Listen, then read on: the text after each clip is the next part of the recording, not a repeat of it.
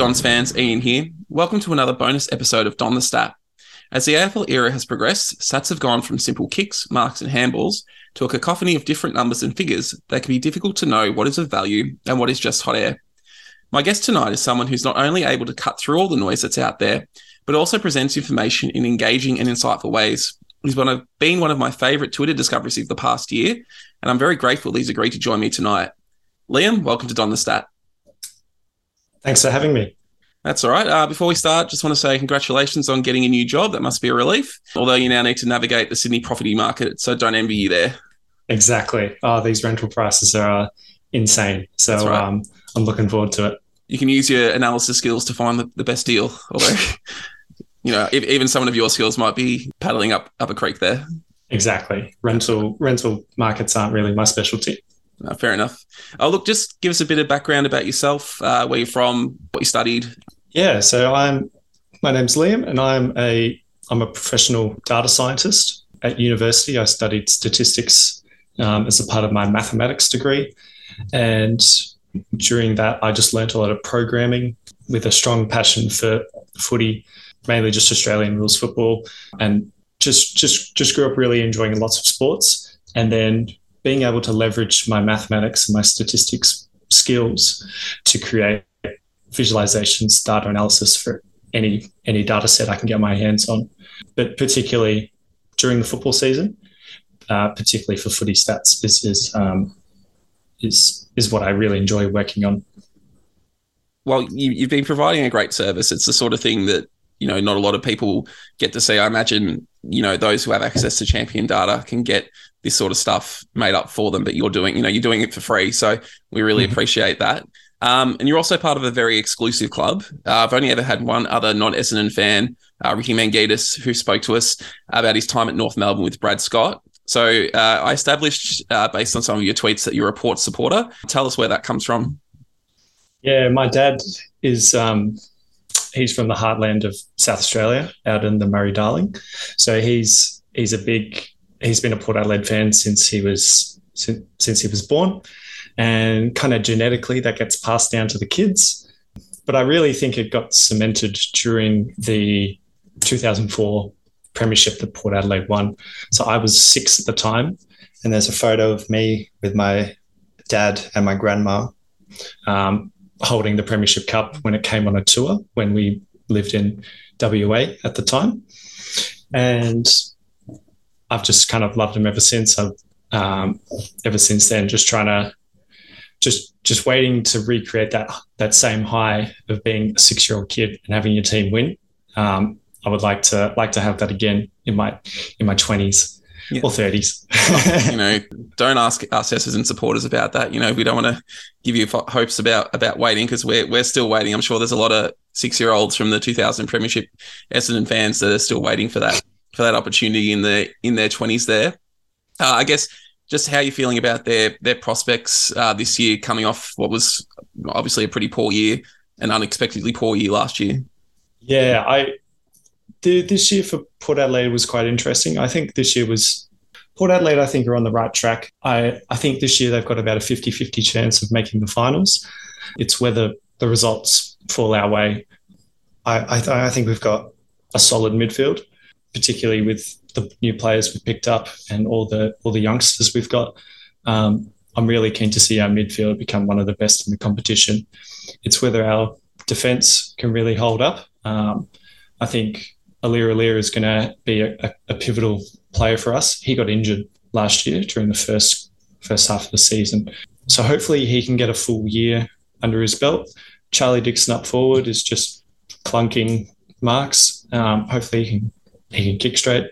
But I'm cautiously optimistic that Port Adelaide can make finals.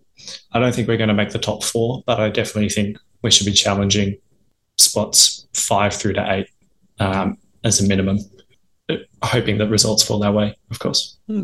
I think a lot of people would think that way about Port this year, seeing as last year is just sort of a blip there. I guess so. Bringing it back to the Dons, as a Port supporter, how do you view Essendon now? My view is that Port fans see Essendon as sort of a feeder team, Wanganeen, Shea Cockatoo Collins, Mm-hmm. Ryder, Monfries, Fantasia.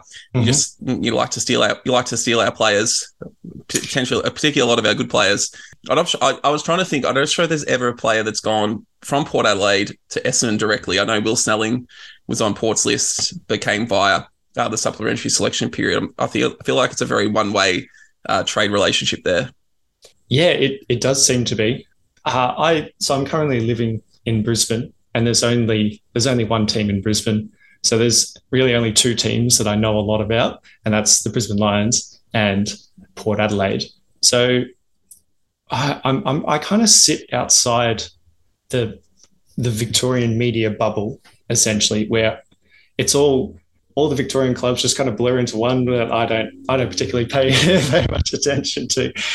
So it's this weird kind of you play against them once or twice a year. You pick up a player every now and then, but it's this weird kind of distance between kind of the rival clubs. Not quite the same as like a Port Adelaide versus Adelaide rivalry, or Port Adelaide versus Brisbane up here, or Gold Coast.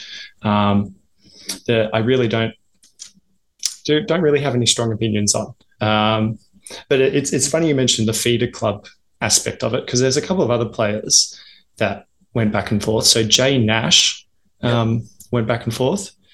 Scott Cummings as well, played for both Port Adelaide. And I think the last one we didn't mention was Damien Hardwick.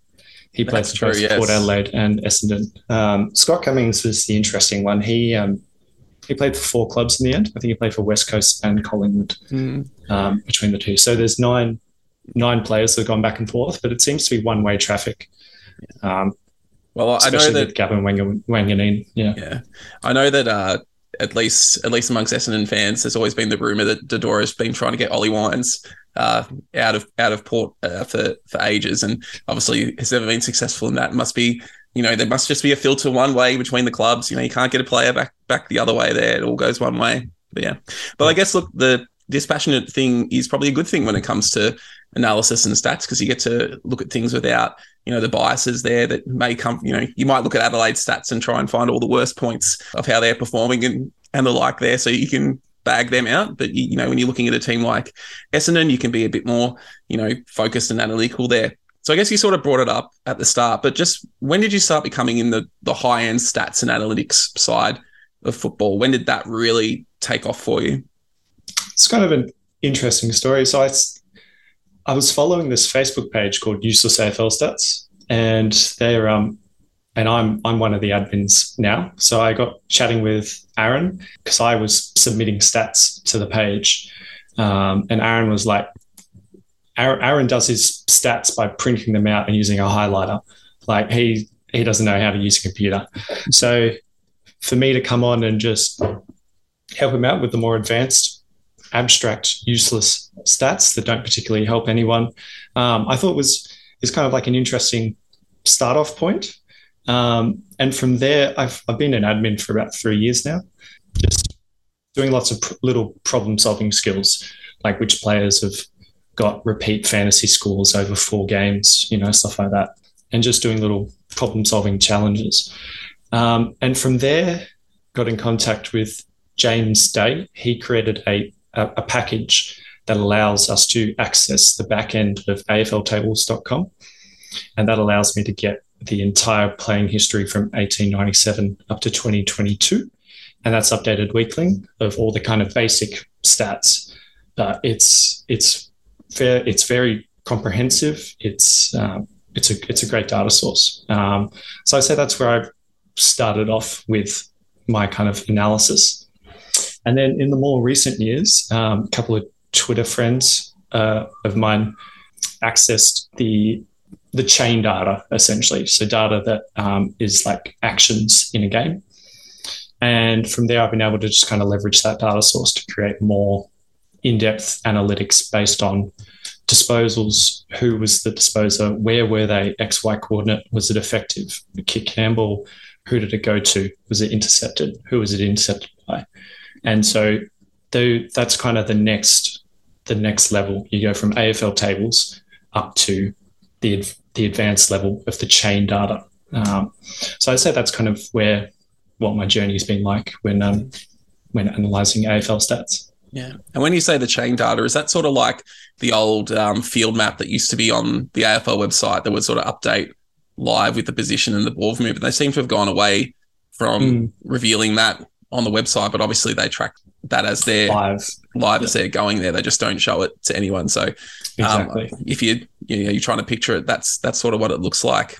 I guess, what's your view on data like that and how it should be used in football, particularly by coaches? What should they be looking for in those data sets to help them with their team's performance?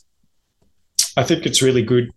I think it's a fairly new and novel data set that I don't think coaches or media or analysts properly utilize at the moment. There's kind of your main KPIs that teams look for. Are they looking to win clearances? Are they looking to win this? Are they rebounds fast enough? Are they able to transition effectively? Are they handballing too much? Are they kicking too much? So most of the week-to-week analytics at these clubs are fairly basic. We're not really at the level of Major League Baseball or NFL or NBA level of analytics in terms of like how to construct plays and how to analyze it. So I think using this chain data is still fairly new, and it's not something that's been fully realized by coaches or analysts, or just had enough investment to really revolutionize the game in the next step. But I definitely think there's a lot of value in the data set, and whether Champion Data and the clubs can leverage that is kind of up to them. Like, I guess it's one of those things where the first club that does it and does it well is going to get, a big advantage there. And that can be the difference between winning a premiership or not, not making the finals or losing in the first round. Do you think it's one of those things where people are too stuck in their ways with what they've always known, or there's a perception that AFL is a lot more random and, something like baseball, there's that one interaction and that's where everything else comes off. Whereas, Australian rules, it's sort of all over the shop, and there's a lot more different types of interactions between the ball and the players that they feel that it's not worth it there. It's definitely one of the hardest to analyze effectively. The data set is so incredibly massive, and when you start thinking about not just the player and where they handle from, but you've got the GPS movements of 36 other players at once. How do you even pass this effectively to get something actionable, to get an actionable insight from this data set? So I think there's a lot of research that kind of needs to go into how can we use this data to inform a game plan or inform a certain style of play, and why that style of play and how different players kind of interact to really benefit the team. I think it's quite a long way off in the AFL in the Australian football scene, but it's definitely growing. There's a lot more push for advanced analytics, but it's a tediously slow process, unfortunately.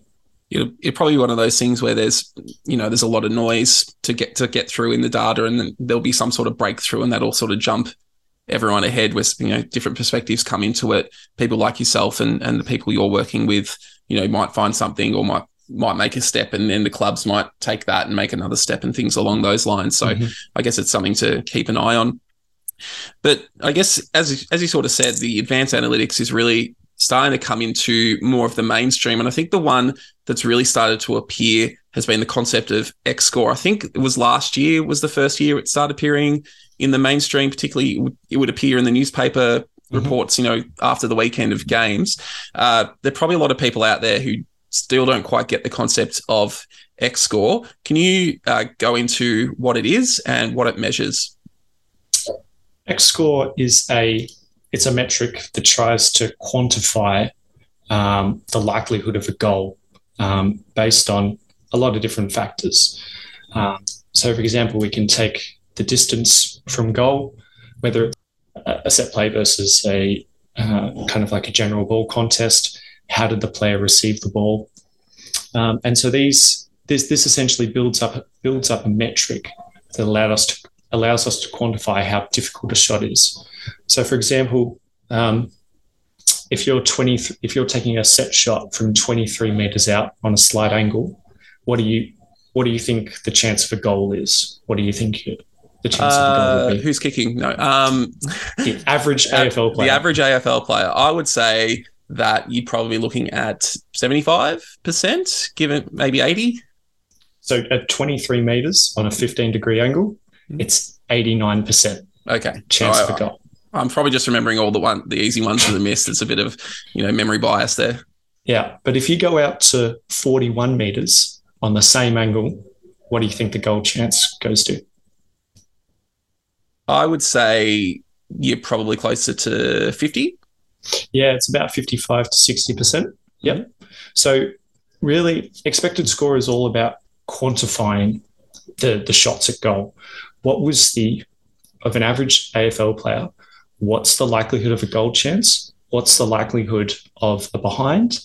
And then converting that on a scale from 0 to 6. So 6 being the easiest goal you could imagine.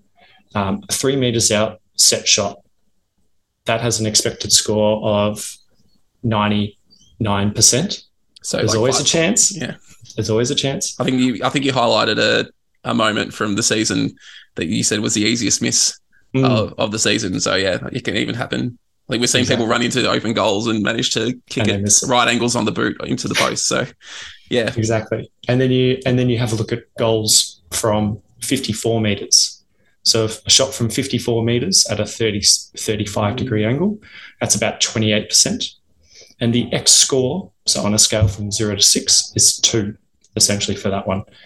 And that gets harder if you're under pressure. So if you got the ball via a hard ball get, that about halves your goal chance. But if you get it from a loose ball or from a handball receive, your goal chance increases because it implies a certain level of control over the ball. So it's at its most simple, it's just a metric of goal likelihood for each point in time. Okay. And the way they calculate the total score is they take all those averages from where the shots were taken under what condition. So, if you take 3 shots from 54 out on a 30 odd degree angle, that means you're adding 6 to their X score for the match. And then you add all those metrics together and you get their X score there. Is that how that's calculated? Yeah. So once the game's over and we have, for example, 34 shots on goal, I'm looking at round 1, Melbourne. They kicked a score of 97. They had, let's say, 7 misses. So they had 34 shots and their expected score was 96.8. So they shot at the AFL average for across all the shots they took. They shot at an AFL average. Compared to the Western Bulldogs, they scored 71 and their expected score was 53. So that means they shot well above average. So that's a plus 18 X score differential. And they only had 18 shots. So they've really maximized their effectiveness. But we're talking handball received 40 meters out on a 50 degree angle. That's a 23% goal chance. So they're converting all these tougher shots, not missing the easy ones as well. So it's really about trying to converting the tough ones, not missing your easy ones allows you to have a higher X score versus your actual score. Yeah. So that's kind of the game summary statistic that you'll see at the end of a game. Okay. And I mean, I just want to clarify, you mentioned they measure goals and behinds. They also count out on the fulls as part of the metric? Yes. Okay. So if a player is on the boundary line with a set shot, maybe they're so 25 meters out on a 70-degree angle towards the goal. So that has a goal chance of 23%, and an X score of 1.8. And if that goes out on the full, we're able to work that into the model. That's a shot at goal. It doesn't appear on the final goal tally, like 11 goals for. Doesn't include all the shots that were missed, smothered, dropped short. So it really takes into account every shot at goal. Okay. So when you're talking about what they're being compared to, are they being compared to the competition as a whole, or just a team's historic performance in that area? They're being compared to the competition. Okay. So the entire competition is fed through this model. So I've used a classification model. So from each location, each XY coordinate, and each type of pressure situation, there's a goal chance, a behind chance, and a no score chance. So those become your three categories. And that's across 15,000 shots of goal over the last 2 or 3 years. And this gives us a really large sample to work with. The larger the sample, the more robust your model is going to be. And it allows you to compare against all the forwards, well, all the shots of goal against the AFL average. It allows you to distinguish your Rewalts, your Kennedys from your halfback flanker that takes a pot shot. So you want to be able to see the difference between your elite players compared to the average, and then you can compare the elite players against each other. Yeah. So that's kind of the rationale there. Yeah, so you could take a player's set shots from a game and do an X score just for the players' shots as well, and what likelihood they were. I guess how many shots would you need from a single player to build a database where you solely, let's say Peter Wright, for example, how many shots do you think you would need in a few year period? Is there enough for them to have enough shots to be able to generate a personal X score model? So, you said, for example, 54 out 30 degree, 54 meters out 30 degree angle. Peter Wright's, that's actually seems to be a pretty strong area for him based on his past performance. How much data would you need from someone like him or someone like a Kerner or a Mackay to be able to generate an effective X score for that particular player as its own metric? As his own metric. Yeah. Yeah. That's an interesting question. So I guess at the player level, you can kind of use the entire AFL, you can use the entire competition's shots on goal, and you can use that to kind of augment that kind of starts as your baseline. Yep. Your baseline model. So we call that a prior. So that kind of is your prior. And based on that, you can then say, well, this person, we're going to overlay this person into the model, and we're going to see, are there particular areas that this person has strength in? Are they better at set shots between 40 to 60 meters than the AFL average or against the elite average? And you can begin to paint a picture of there's certain locations that players are better at. For example, for a player that's maybe only uses their right foot, are they better from the right pocket compared to the left-hand pocket? And you can use that you can compare the player to the competition to kind of generate a difference at certain levels. In terms of how many shots you'd need, I'd say probably over 200, I'd say, to be a good sample size, but I'd say probably 500. 200 is kind of like a bare minimum, but 500 shots on goal, I think would be a good starting point. That's all right. Well, it's unfortunately we weren't in the 90s being able to do this, because you probably get that from a Dunstall or a Lockett in 2 or 3 seasons, but that probably almost takes 7 or 8 seasons from a lot of the players at this stage. Just on your model, how does it differ to the models that have appeared in the media? Do you often compare the results that you got to what's published, say in the Herald Sun or the Age, or your equivalent that you see up in Queensland, and does that make you tweak your model a bit, or do you sort of trust your model based on your own experience? The champion data model that gets fed to the Herald Sun, so that uses a bit of special sauce, I guess we call it, and that special sauce that really helps is the pressure stat. So the pressure stat is a numerical. Is that based on the pressure gauge we've started seeing, where you see teams are ranked at a certain a level of pressure, and so every the commentators don't seem to know what the number means, but they go, well, that's high or that's low, sort of thing. Yeah, and you can kind of generally sense it from the game as you're watching it. The pressure stat is I really like it. I think it's really good.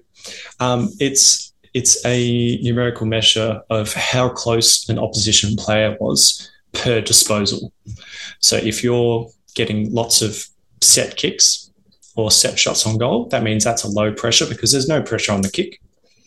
But if there's certain levels, there's like chasing, corralling, there's something like imminent contact, and then physical contact on a scale of 0 to 4, I think, maybe. So those are kind of the levels where you have 0 being no pressure, loose ball get, you've got 10 metres to the next opposition player, all the way down to physical contact, which will be the highest pressure. And so Champion Data use this to augment the X score to get a finer level of detail of how much pressure was being imparted on a kick. So my model tries to proxy around this by using set shot versus a hard ball get versus loose ball versus a handball receive. But that doesn't really tell us the whole picture. That tells us how the player got the ball. But it doesn't tell us the situation in which that player took the shot on goal. So if a player gets a hard ball get and they burst out of the pack and they're totally free, as in they've left them for dead, that'll be no pressure. That'll be like chasing pressure +1. But my model will say, oh, that's a hard ball get, lots of pressure. Therefore, the X score is rated a lot lower, which means kicking the goal is a bigger differential. So I'd say that's kind of the main difference between Champion Data and myself. And Champion Data have this data going back a lot more years than I have access to. So their model is a bit more robust, essentially. Fair enough. So I guess, look, as interesting as it is for us fans to see in the paper that, if under X score, under regular conditions, your team would have won. I do remember back in round 6, Essendon Collingwood Anzac Day, the X score suggested that Essendon probably would have won in a regular game, but Collingwood kicked 15-3, so they kicked well above average there. Like, you just pulled up the stats there on that game. What was just remind us what the X score was at on that? Yeah, so the final score was 82-93, and the X score was Essendon 69, Collingwood 55. Yeah. So Collingwood have outkicked the AFL average by an absurd amount. We're talking plus 38 X score. Yeah. They were taking shots. For example, Taylor Adams kicked a goal from 53 metres, slight angle, 30% goal chance. That one went through. And there's similar kicks all over the ground. Yeah. The worst miss they had was Reef McInnes. He had a loose get shot from 32 metres out, 24-degree angle. That was 42% goal chance, and that's like the worst miss. So we're talking ridiculous shots on goal. Isaac Quainer, 53 metres out, no angle from a general play. That's 28% goal chance, X score of 2.1, and that went through for a goal. So at an AFL average level, that shot at goal misses 70% of the time. But Collingwood had their kicking boots on and they outkicked the average by an insane amount. And then you compare it to kind of Essendon's side. Essendon didn't have a lot of high X score shots on goal. We're talking shots on goal from the closest shot on goal was from 23 metres out, and the closest set shot was 30 metres out. So Essendon didn't get a lot of high quality shots on goal, despite having 24 shots on goal compared to Collingwood's 18. So that's kind of the summary statistic, which allows us to build a lot more nuance into why a result pans out a certain way. Do you have any questions from that? Yeah, I guess, I mean, that's just that explains really well. And, as I was leading into, how then do you see teams being able to use this sort of data to analyze their performance? Obviously, as you've pretty well just done it there, but then take that and move it forward for, say, the rest of the season or into next season when they're determining how they want to play. So from an attacking perspective, you always want to generate high quality shots on goal. You want to be taking marks in the goal square 30 metres out, 40 metres out, directly in front. Why weren't they able to do that in this game? Was it a certain type of defensive matchup? Were they getting the third man back? And then defensively, you don't want to concede. You don't want to concede high quality shots. You don't want to be conceding contested marks. You don't want to be conceding loose ball gets in the pockets. And then you can kind of refine that to certain players. So you can see Kennedy, Josh Kennedy from West Coast Eagles. He constantly outperforms the AFL average. He takes all his shots from 30 to 60. So in that area. So how do you stop him from marking the ball in that area? Can you identify patterns in where a player is likely to get shots, and how do you prevent that from week to week? So I think it could be good to say that where you're generating lots of shots, you just need to keep going. You're generating high quality shots. They're just not coming off the boot right. That's okay. Yeah. But if you're constantly giving up high quality shots on goal, you're going to have a bad time. And that can then reinforce going forward how you want to change your game plan. Do you want to have your stringer picking up the ball in the pocket on the right-hand side or the left-hand side? Is this player taking too many shots from the pocket? Should they be looking to centre it? So that's the kind of questions that you can then ask based on the X score data. Yeah, and as you sort of said at the start of the show, it's the sort of thing that the teams might start doing a bit more and trying to get any sort of advantage using that. Another one of the data sources that you've demonstrated on Twitter is scores from turnovers and sort of the mapping of that. And just sort of looking at the data when you compiled that at the end of the season, it seemed a pretty good measurement of eventual ladder position. Can you just explain what that metric is and how you develop that one? Yeah, the chain data that we can look at is nicely tagged. There's it tells you how the chain started and how the chain ended, and from there we can subset it down into a chain that starts as a turnover. What does it end up as? Does it end up as a goal? Does it end up as a behind, a shot goal, essentially? So one of the best teams at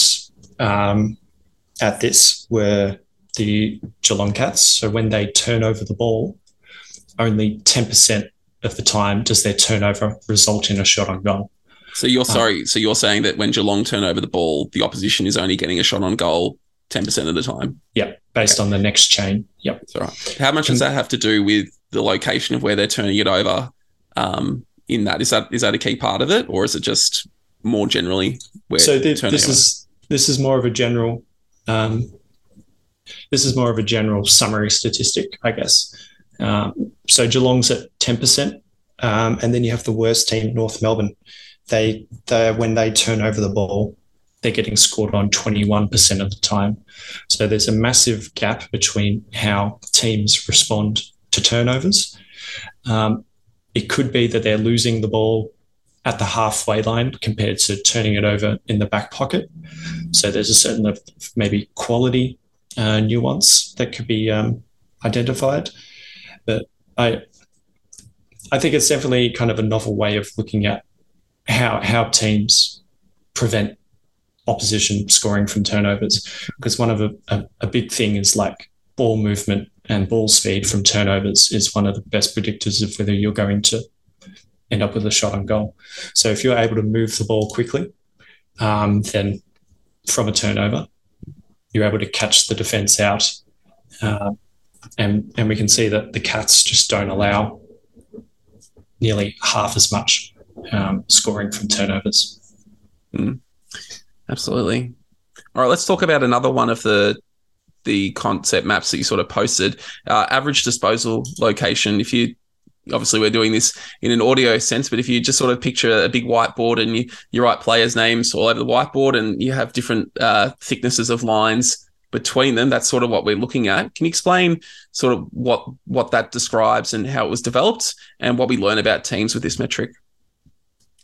Yeah, I got this type of graph is very it's very popular amongst European football analysts. They like building out pass maps where you're able to draw a line between a player and another player and see how many times the ball was passed between the two. And you plot that onto the soccer pitch and you can see where that player is stationed compared to the opposition. So compared to their teammates. So are there a lot of long balls going over the top? Is there a lot of short passes? Are there triangles? Are there squares maybe where there's like a passing structure? So I wanted to kind of replicate that on a footy field. And it's a bit tricky because there's 18 players on a field compared to just the 11, 10 plus a goalkeeper on a soccer field. So I wanted to kind of do some experimentation with visualizing a pass map at an AFL level.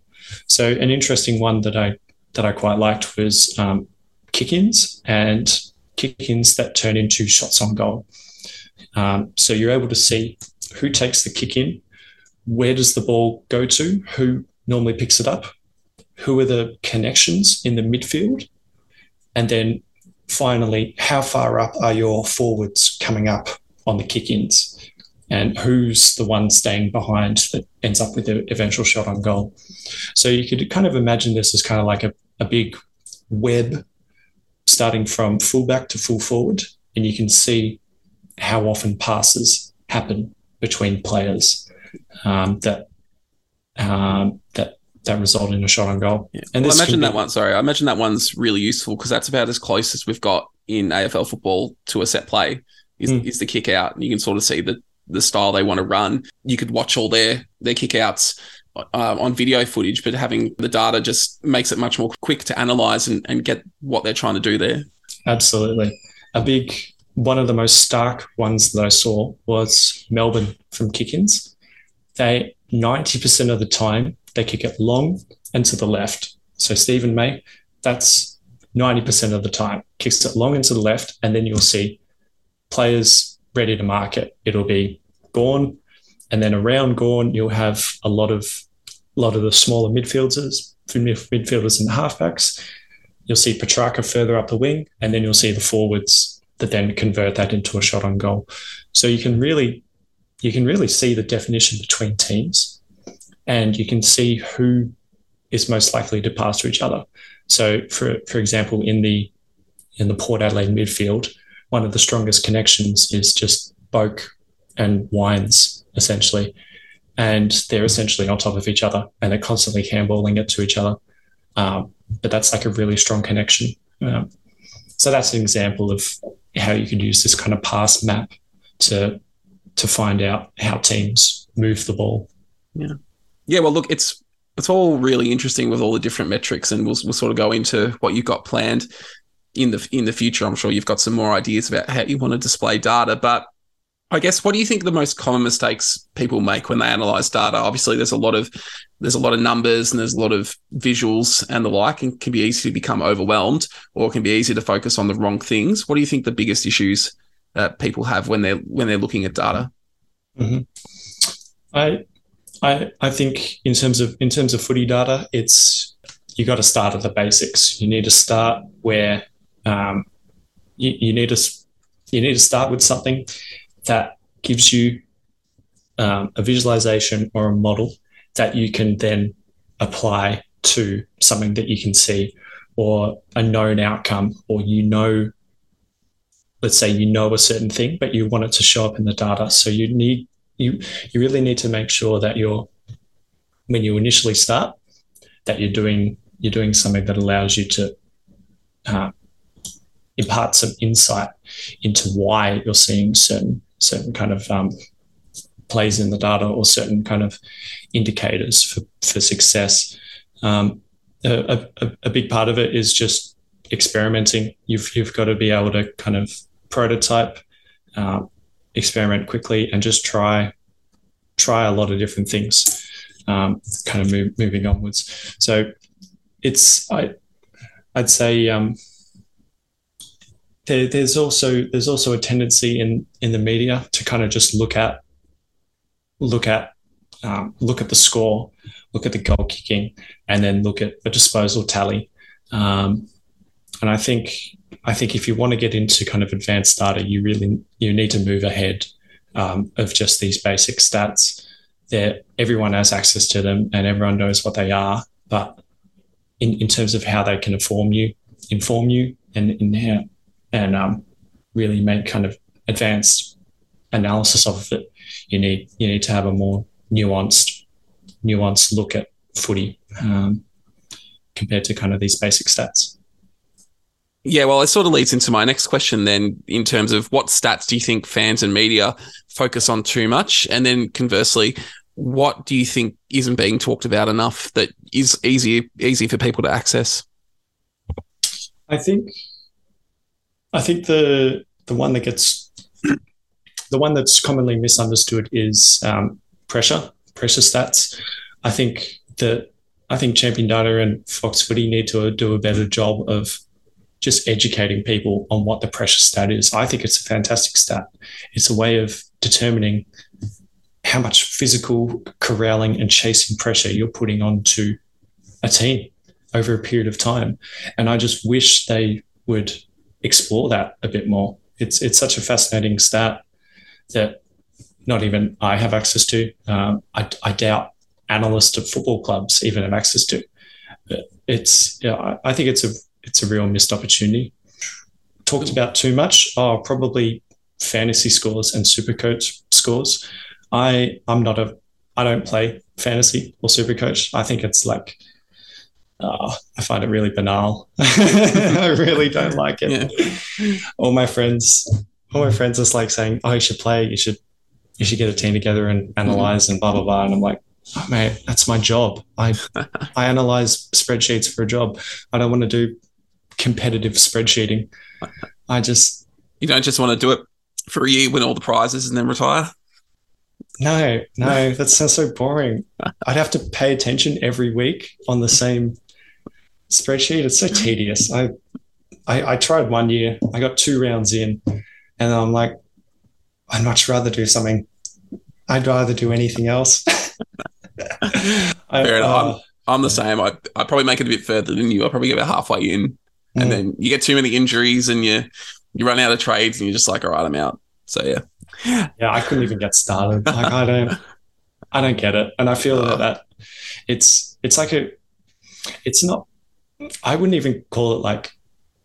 It's like analysis, but it's so basic and kind of fundamental that there's really no nuance. Like if a player gets 160 fantasy points in a loss, then everyone's singing that player's praises, but there's no nuance into what were they doing with the ball. Just because they got it kicked and they kicked it out of bounds 5 times in a row, does that mean they get 3 points every kick? Like it's just a bit weird. it's a Jake Lloyd effect. You know, he gets over 150 Supercoach points, but, you know, 90% of that's because he plays on from the kick out and kicks it long. Yeah, Daniel to a contest, Rich. and that's counted as an effective kick. So they're the Daniel Rich and Stephen May kind of effect where they just kick it out a bunch of times, and you're like, what value is that adding? Like, Champion Data classify that as an effective kick. You've just booted it 40 plus meters. So I think I'm not a fan of fantasy. I'm sure everyone listening is going to hate me for saying that. We've lost half our viewer base. That's okay. Listener base. That's okay. Yeah. Oh, look, let's wrap up by coming back to Essendon. Look, I guess just in your overall reading of the metrics of Essendon, what do they suggest that their key things they need to improve on in order to be a premiership contender? And you can't say everything, because I know that's probably the simple answer.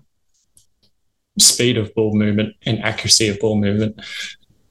The game in this modern age is all determined about how fast you move the ball and how accurate you are at moving the ball. Whether you're able to translate that into a shot on goal or not, but I'd say for Essendon, it's just about ball movement and ball speed is something that definitely needs to be worked on. You've got some great halfback kickers and great kind of young players, and like Nick Martin is just amazing.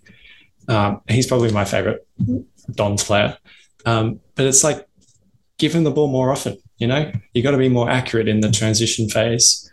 And then also just having it's a cliche, but it's like running both ways. You got to be able to do the hard running backwards. So I'd say it's all about moving the ball speed in transition is definitely kind of the main point. Essendon are one of the most indirect to goal teams in the AFL. They like to move it around the wings way above the AFL average. So I think there's a certain type of directness that that Essendon need to kind of build into their game plan. They're currently rated 5th for least direct when going towards goal. So there's a certain kind of directness that needs to be have, and their ball movement speed is just the third slowest in the AFL. So it's comes back to that point of ball movement and transition. So both being a team that works its way around the edges and then moves at a slow pace just allows the defense to get set up behind the ball. And I think that's something that they really need to take a look at. They don't kick it to contests quite as much as the AFL average. So they probably need to trust the forwards a lot more to be able to win the contest. They're a fairly middle of the road team when it comes to winning contests, but they don't kick it to contests enough. So I think they've just got to trust their forward line a bit more. And judging by Essendon's defence, looking at the other side, they're not the best. I think they're like rated 16th or 17th for overall defence. So it's just about kind of shoring up the defence as well, whether that's a structural change. The opposition disposals per intercept are just so high. It's like the second highest. So too many turnovers. That's really kind of killing them on the transition. And so when you say disposal per turnover, does that mean they're once Essendon turn the ball over, the opposition's controlling it to a higher level than other teams manage to do against other teams? Yeah, so they're a team that Essendon relies on its defensive structure to kind of generate to kind of cause turnovers, but they're one of the highest in terms of opposition disposals per intercept. So they're allowing a lot of opposition disposals before they get an intercept. So whether that comes down to pressure and setting up a defensive structure is just allowing too many opposition disposals. Okay, that is an interesting one because I've done a much more basic analysis than you, and I think one of the best metrics to say whether a team's a premiership chance is their intercept differential, whether they how many more intercepts per game they generate than their opposition. That seems to me, just doing basic footy wide division. When you go back, I went back to I think Hawthorn 2015, and every team bar the Bulldogs premiership has been in the top four for that particular metric. Not any rocket science there. If you're generating more intercepts, you're probably generating more score opportunities. But it's sort of their disposals per intercept generated is an interesting one that I think I'll start to look at across the rest of the season. Yeah. Speaking of, the season coming up, what have you got planned? Is there anything new you're going to be focusing on? I'm kind of looking to consolidate on what I've made previously. Probably turn into something a bit more professional, a bit more automatic. I'll see where it takes me. I think the pass maps is something I'm going to look at a bit further. I built a model that did kicking efficiency kind of rating based on the difficulty of the kicks. So we're thinking expected scores, but for general in-play kicks. Okay. And another thing that I'm going to work on is about centre bounce analysis. So you can stay tuned for that. Excellent. Well, we love talking about centre bounce analysis and how many times players go into the centre bounce and what that means for how tired teams are because they overuse certain players at the centre bounce there. So I'm really looking forward to seeing what you develop there. But look, Liam, thanks so much for joining me tonight. I really appreciate the chat. I know I loved it, and hopefully the listeners will too. Just before we go, where can people find you and the work you do? Yeah, so I'm on Twitter. So if you look up crow_data_sci, SEO, so you can follow me on Twitter, and that's where I post all my advanced AFL stats. If you're into the more useless stuff, then we're on Facebook as Useless AFL Stats, and my DMs are open. You can send me questions or analysis that you think would be interesting, and I'll get back to you. So mainly Twitter. Well, we'll see how long that lasts till Musk burns it down. I know you're not very happy about the suggested API changes. No, not at all. There, so we'll see what happens. We might all have to mass migrate to another platform at some stage this year, but hopefully not because I'm comfortable where I am. Yeah. Anyway, again, thanks so much for your time tonight. Thanks very much, listeners. If you're listening to this in the main feed, just be aware that Patreons get access to this content a week earlier. You can find the link to that in the description of this show. Other than that, thanks again for listening, and go Dons.